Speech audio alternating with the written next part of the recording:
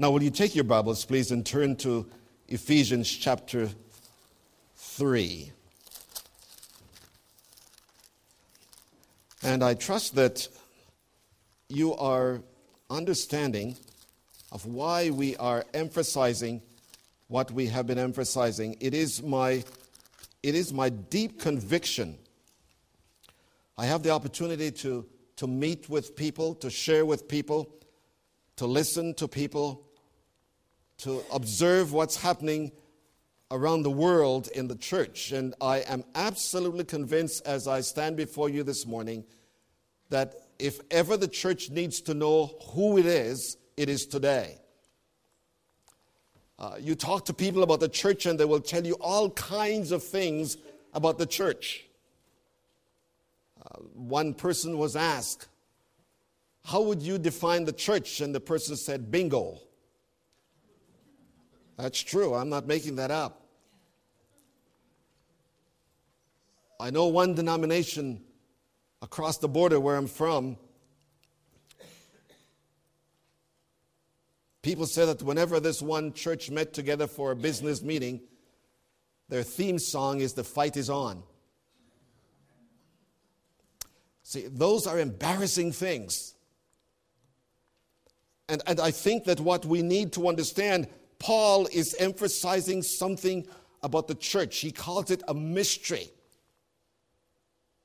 And we will see in a moment that when he talks about a mystery, he's not saying that the church is, I think there are several TV programs, I've seen them advertised, I've never watched them, that talk about ghost hunting or ghost places and so on, where I guess people say they see ghosts and everyone is giving their interpretation of what is happening. So I'm saying that when we talk about the church being a mystery, I'm not talking about, I'm not talking about that. We will see in a minute that when Paul talks about a mystery, he's talking about something that cannot be known by human manipulation. So that when we talk about the church, we're talking about something so extraordinary that it takes God to make it known. So I read again the first 7 verses of Ephesians chapter 3. "For this reason I, Paul, the prisoner of Christ Jesus, for the sake of you Gentiles, if indeed you have heard of the stewardship," or the King James uses the word dispensation, we'll get to that in a minute, "the stewardship of God's grace which was given to me for you, that by revelation there was made known to me the mystery, as I wrote before in brief. By referring to this, when you read, you can understand my insight into the mystery of Christ, which in other generations was not made known to the sons of men, as it is now has been revealed to his holy apostles, prophets in the Spirit." To be specific, that the Gentiles are fellow heirs of the fellowship of the member of the body, and fellowship and partakers of the promises in Christ Jesus through the gospel, of which I am made a minister according to the gift of grace which was given to me according to the working of his power. Father, I pray that you will give us understanding to what has just been read. For the book that sits on our laps this morning is God's word. Help us to understand that this is not some idea of some man putting thoughts together, but this is God making himself known for the purpose of his eternal glory. May we be excited about that. May we be joyful about that we are a part of the mystery. Not something written by Agatha Christie, not something by Dorothy Sayers, not something by Alfred Hitchcock, no, but something revealed by God. May your Spirit give us understanding, and may your servant be true to your word, in Jesus' name. Amen. We looked last week at the fact that Paul was paying a price for proclaiming this mystery. And I shared with you the fact that if today you talk about the uniqueness of the church, the exclusivity of the church as related to Jesus Christ, you can get in trouble for doing that. There are people in other parts of the world. I shared with you the pastor in Iran. I shared with you the fact that there are times at this present moment that if we talk about the exclusivity of Jesus Christ in our society, in our culture, we run the danger of being accused of being arrogant. We run the danger of being ostracized. We run the danger of being criticized or condemned for that. It is to our shame, may I say. It is to our shame if we have become arrogant with what God has given to us. Because what Paul is talking about is that everything that he's experiencing, everything he wants to share has come to him by grace. He didn't earn it. Unfortunately, the Jews took the privileges, the promises that God had given to them, and they made it their own. And in that way, they became arrogant with the truth. But I want to suggest to you that we shall see as we study the scriptures that every time Paul talks about this grace of God that has been given to him to make known the gospel, to make known the mystery, every time he talks about it by saying he is humbled by it. He's humbled by it. And so he said, I want you to know what's happening to me because of this. And may I suggest to you, dear friends, that in a real sense, we do not go around looking for persecution. We don't do stupid things, and then when people criticize us, we say, I'm being persecuted for Jesus. No. It is what we are, what we believe. That is what gives us the identification with Christ. In the Sermon on the Mount, he made it plain. He said, there will come a time when you will be persecuted for my name. Not because of the silly things you do. You know, there's a group of people, church people, from Kansas City, or Kansas, I think the state, Kansas, Missouri, where every time there's a soldier who is buried and they have some idea that this soldier had a different lifestyle, these people go to the church during the church service and they riot against the people in there. They march with signs and they criticize them and say, God hates this and God hates that. My friends, that's not what we are called to do. That's not what we're called to do. The Church of Jesus Christ lives with such a deep and the dimension of love that people wonder that it is possible that people can really love like that, as we shall see later on. So there was a price to pay for it. And I want to remind you again that certain things have taken place in the last several weeks at the United Nations. This freedom of speech that has been proclaimed. It is something very deceptive. Because by freedom of speech, they do not mean that you are free to speak what you believe, but you are free to speak what will not offend someone else. So that if I should say this morning that Jesus Christ is the only way, that's not freedom of speech. If I say Jesus can appeal to anybody can have whatever faith they want, that's freedom of speech. You cannot be critical of anything that might offend someone else. And of course, we will not be looking to offend people just for the fun of it. So there is a price to pay. And I want you to know that it is not only happening in countries apart from our own, but it's happening here right now. I can tell you of things that have happened south of the border. So we come to the second part of the message then, started last week. We looked at the price for proclaiming this mystery. Now I wanted to see the process. How did it happen? Did the apostles get together, Peter and James and John, and later on they invited Paul to become a part of them? Did they come to this conclusion by putting their minds together so that they're able to say, we are convinced that this is so because none of us disagrees with it? That's not how it happened.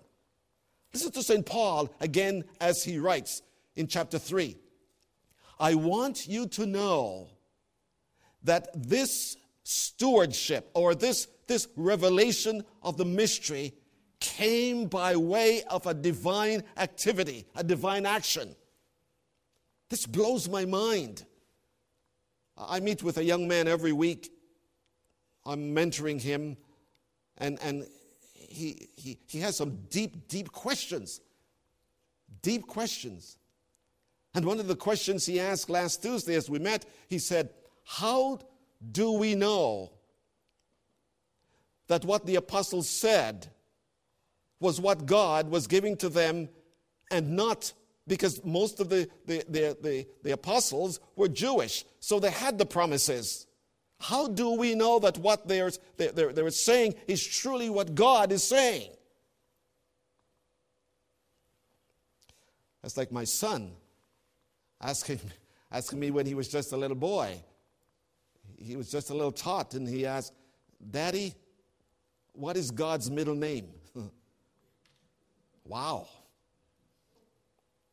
Well, here's a young man, 30 years old, and he's grappling with this question. The first thing we understand with this, my friends, that the disciples did not come up with their own conclusions about the church. That's the first thing we need to know. Why? Because by being Jewish, they could not care less about Gentiles. So when they come up with something that is completely antagonistic to their own belief, they must be on something that is not their own. You have heard the stories. No Gentile is allowed to come here. If you're wearing jeans, you can't go into our place. So how did this all come about? St. Paul said this, it came about because God revealed it. When they came together, the Old Testament promises that anticipated the coming of the church, the birth of the church. Jesus using the word the first time in Matthew chapter 16. The word church was never used as such in any literature, especially religious literature. So now, all of a sudden, this thing called the church is being expressed. By being a mystery religion, I am not suggesting that Christianity is like present-day lodges or the mystery religions that existed in times past. Because mystery religions, my friends, let me suggest to you, I'll just say one thing. Mystery religions, historically, are people who were indulging in behavior that would embarrass any decent citizen. So when I say Christianity is a mystery religion, I do not mean that we have meetings behind closed doors so that nobody knows. You know, we're not going to send letters to the new members. Now that you're members, we want to know what your bank account is like. I remember some years ago, my first visit to the city of Chicago. I wanted to go to church. It was my first Sunday morning, and I wanted to see what it was like to visit an American church. And so I was walking, and I heard singing, and I identified with the song that was being sung. But as I got to the first door, I heard the singing, but there was a second door to go through.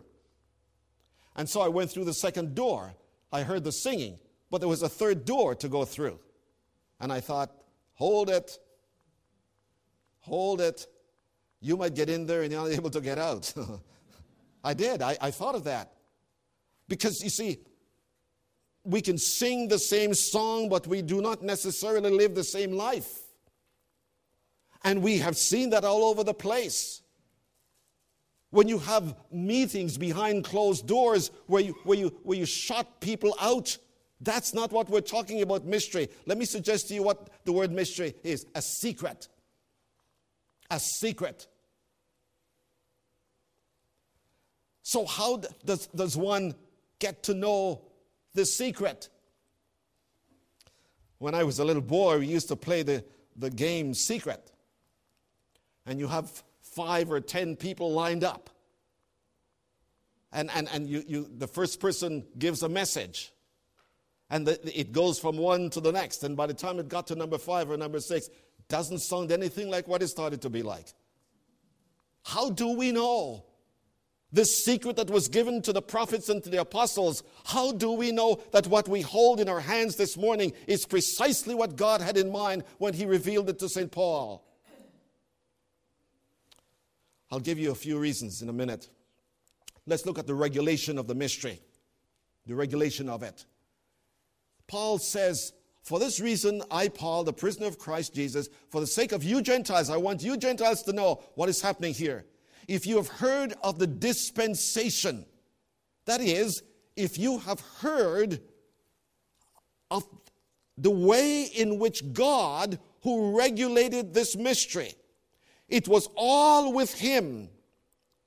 And at a certain point, just as he chose Abraham, at a certain point, he chose the Apostle Paul, based upon what Jesus Christ said, to give the substance. Jesus introduced the church, and Paul gave the substance to the church. Jesus said, I will build my church. What did he explain that? No, he didn't. He just said, I will build it. Well, the epistles, my friends, especially the one we're looking at, is the substance. He's talking about the church. How did it come to be? The idea was concealed by God in the mind of God. If you please, turn to 1 Peter chapter 1 for a minute. 1 Peter chapter 1, verses 10 and 11. And just to save time, I'm going to keep reading it, but you might want to look at that. 1 Peter chapter 1, verse 10. He's talking about our salvation, talking about the church. As to this salvation, the prophets who prophesied of the grace of God that would come to be made known. The prophets, Old and New Testament until Christ came. They talked about it, but they did not understand it. See, that's why we know that it was not something made up of their own volition, because they didn't understand what they were even writing. Who prophesied of the grace of God that would come prophetically, come to you, made careful search and inquiries, seeking to know what person or time the Spirit of Christ within them was indicating as he predicted the sufferings of Christ and the glories that should follow. The Old Testament prophets predicted the sufferings, the death, the burial of Jesus Christ, and the glories that should follow is his resurrection. And so when the apostles and the prophets came together, they were totally dependent upon God's Spirit to reveal to them what God had in mind for all eternity. And Paul said this is how he did it. You will see what this makes in a minute. In Matthew 11:25, Jesus is looking at the mystery and he says, Father, you have concealed these things from the wise and the prudent. Those who think they have it all together. Those who think that they are the masters of their own destiny. You have concealed these things from them, but you have revealed them to babes. People who are stupid enough, if you please, to walk by faith. People who are willing to take God at his word. Do you remember what happened to Adam and Eve? God said, if you eat from this tree, you will surely die. They got in front of the tree and the devil said to them, did God really say that? Immediately, they began to question God, just as many are doing today with the business of the church. And so Paul said, the regulation of this mystery. No angel said to God, it is time for you to do something about what's happening in the world. No creature in heaven sat down and gave God counsel as to how the church was going to be born. None. In the fullness of time, when it was God's time, he revealed the secret that had been kept in the confines of the Godhead from all eternity. And Paul and the apostles and now you and me are privileged to be a part of this secret which had been hidden from all previous generations. We have the privilege of knowing what it is. Wow. That's why the church is unique. The church is not a man-made imagination come true. In fact, the church is not even a dream of God come true. The church is the design of God that comes through. Design. In Ephesians chapter 1, 18 to 23, let me read it. You don't need to turn there. Just listen. Ephesians 1, 18. I pray that the eyes of your heart may be enlightened, so that you will know what is the hope of his calling, what are the riches of the glory of the inheritance of the saints, and what is the surpassing greatness of his power toward us who believe. These are in accordance with the workings of the strength of his might, which he brought about in Christ when he raised him from the dead. That's the glory that was to follow. Raised him from the dead and seated him at his right hand in heavenly places, far above all rules and authority and power and dominion and every name that is named, not only in this age but in the age to come. And he put all things under his feet, talking about Jesus, and gave him to be head over all things to the church. I want to suggest again, friends, that the man standing before you is not the head of this church. When I open the Word of God, I do not become your master and you become my servant. I open this Word because God has designed what a servant is to be to the church. I say again, no pastor has the right to say, it's my way or the highway. No pastor. Because the pastor is not the head of the church. Jesus Christ is.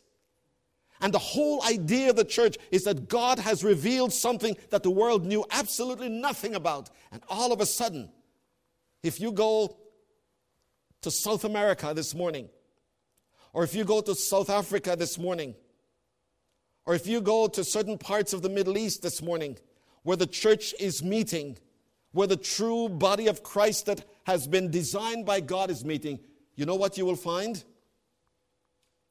You will find one gospel, one hope, one spirit, one faith, not a diversity, but one. That's the mystery of the church. That God is going to bring people from all backgrounds. He did it with the Jews and the Gentiles, who were the most hated of each other. But now, by the blood of Christ, he has broken down every wall, moved every partition, and now we are one in the bond of love. That's the church. That's why we're a mystery. In verse 10, Paul is going to say, we speak even to angels when we come together. I won't get there now because we wouldn't get out of here today. Secondly, the revelation. I hinted at this before. Verse 3. The mystery was given to Paul by God to publicize it. The mystery was given or revealed to Paul in order that it might be publicized. It was given by revelation. It was disclosed by God. And revelation is the means by which he did it. Turn over Galatians, one book back. Show you something. Galatians chapter 1, verses 13 to 17. Again, I'm just going to read this because there's a lot in there. Galatians chapter 1, 13 to 17. Listen to this. For you have heard of my former manner of life in Judaism, how I used to persecute the church of God beyond measure, and I tried to destroy it. That's Paul talking. And I was advancing in Judaism beyond many of my contemporaries, among my countrymen, being more extremely zealous for my ancestral traditions. But when God, who had set me apart from my mother's womb and called me through his grace, was pleased to reveal his Son in me so that I might preach among the Gentiles. Listen, I did not immediately consult with flesh and blood. In other words, he didn't go to headquarters to see what they have to say. I was watching something this morning that was taking place in Rome this morning from the Catholic channel. And the Pope was talking, and he was making some statements. And I confess, I shouldn't even tell you what I said. But as he made the statement, I said, no, sir, that doesn't belong to you. You're a servant of that. You're not the source of it. You see, because Paul said, I didn't consult. I didn't go someplace. When Luther was trying to get a grip on the gospel, he went to Rome to see if he could get some understanding. And when he got there, he found the situation so horrible that he could not believe his eyes that he was looking at people who called themselves Christians. So I did not consult with flesh and blood.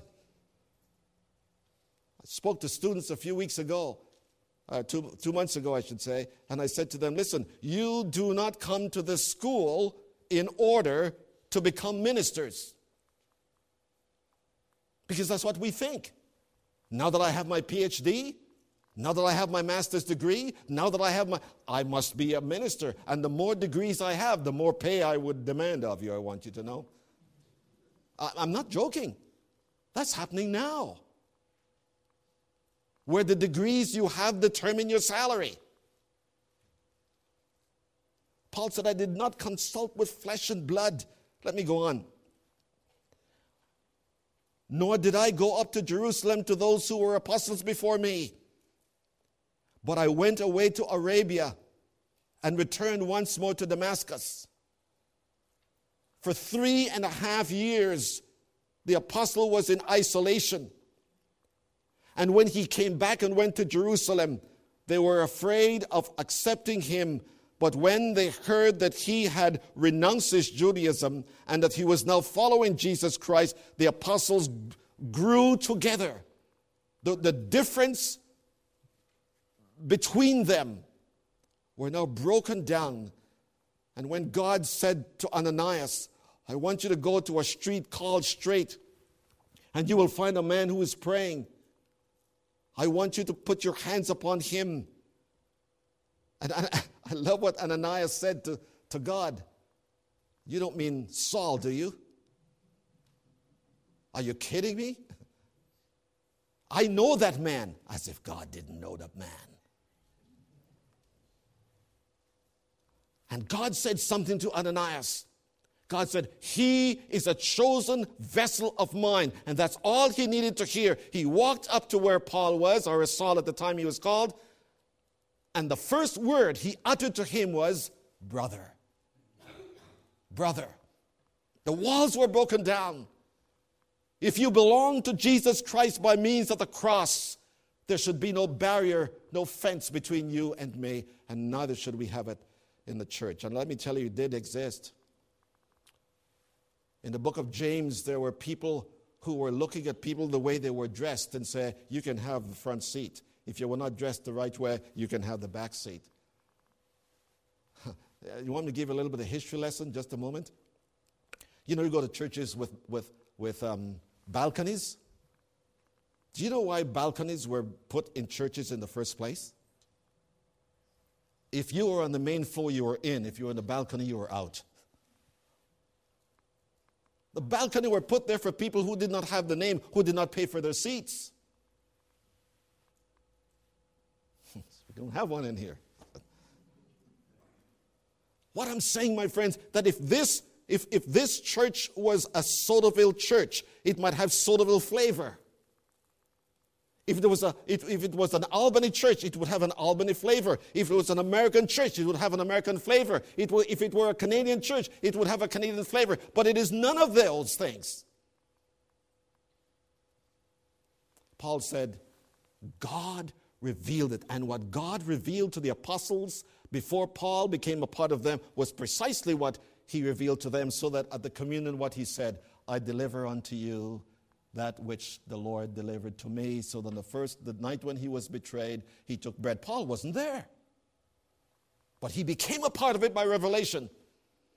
And he was no longer the kind of man that he was. The revelation. And we live, by the way, I love this, in my research, someone said, I don't use things like, we have a vision for this. No, I said, we have a revelation from God for this. I like that more than the word vision. You know, vision sounds like I am in control. I'd like to see this church get a balcony. No, that's not right. So we have the regulation of the mystery. It was in God's mind. We have the revelation of the mystery. God made it known. And now we have the last point, the revealer of the mystery. Chapter 3 and verse 5. Look at how he did it. Verse 5. Which in other generations was not made known to the sons of men, as it has now been revealed to his holy apostles and prophets in the Spirit, or by the Spirit, to be specific, that the Gentiles are to follow our fellow heirs and fellow members of the body and fellow partakers of the promises of Christ through the gospel. What we preach is not man-made. What we become is not man-designed. Where we're going is not where men reign. The whole thing is a mystery. And when we get to chapter 3 and verse 10, the apostle is going to say, God, through the church, when it comes together, speaks to principalities and powers. I've been emphasizing that again and again, and I hope that you get it. That, friends, when we come together, it is more than just vertical. When we come together, it's horizontal. Vertical and horizontal. It's not only for us, but it's for him. And God said, I am going to show the principalities and the powers what kind of wisdom is described in it or displayed in the church. And we can sing, we're one in the bond of love. Not because we don't wear jeans. Not because we have the same salaries.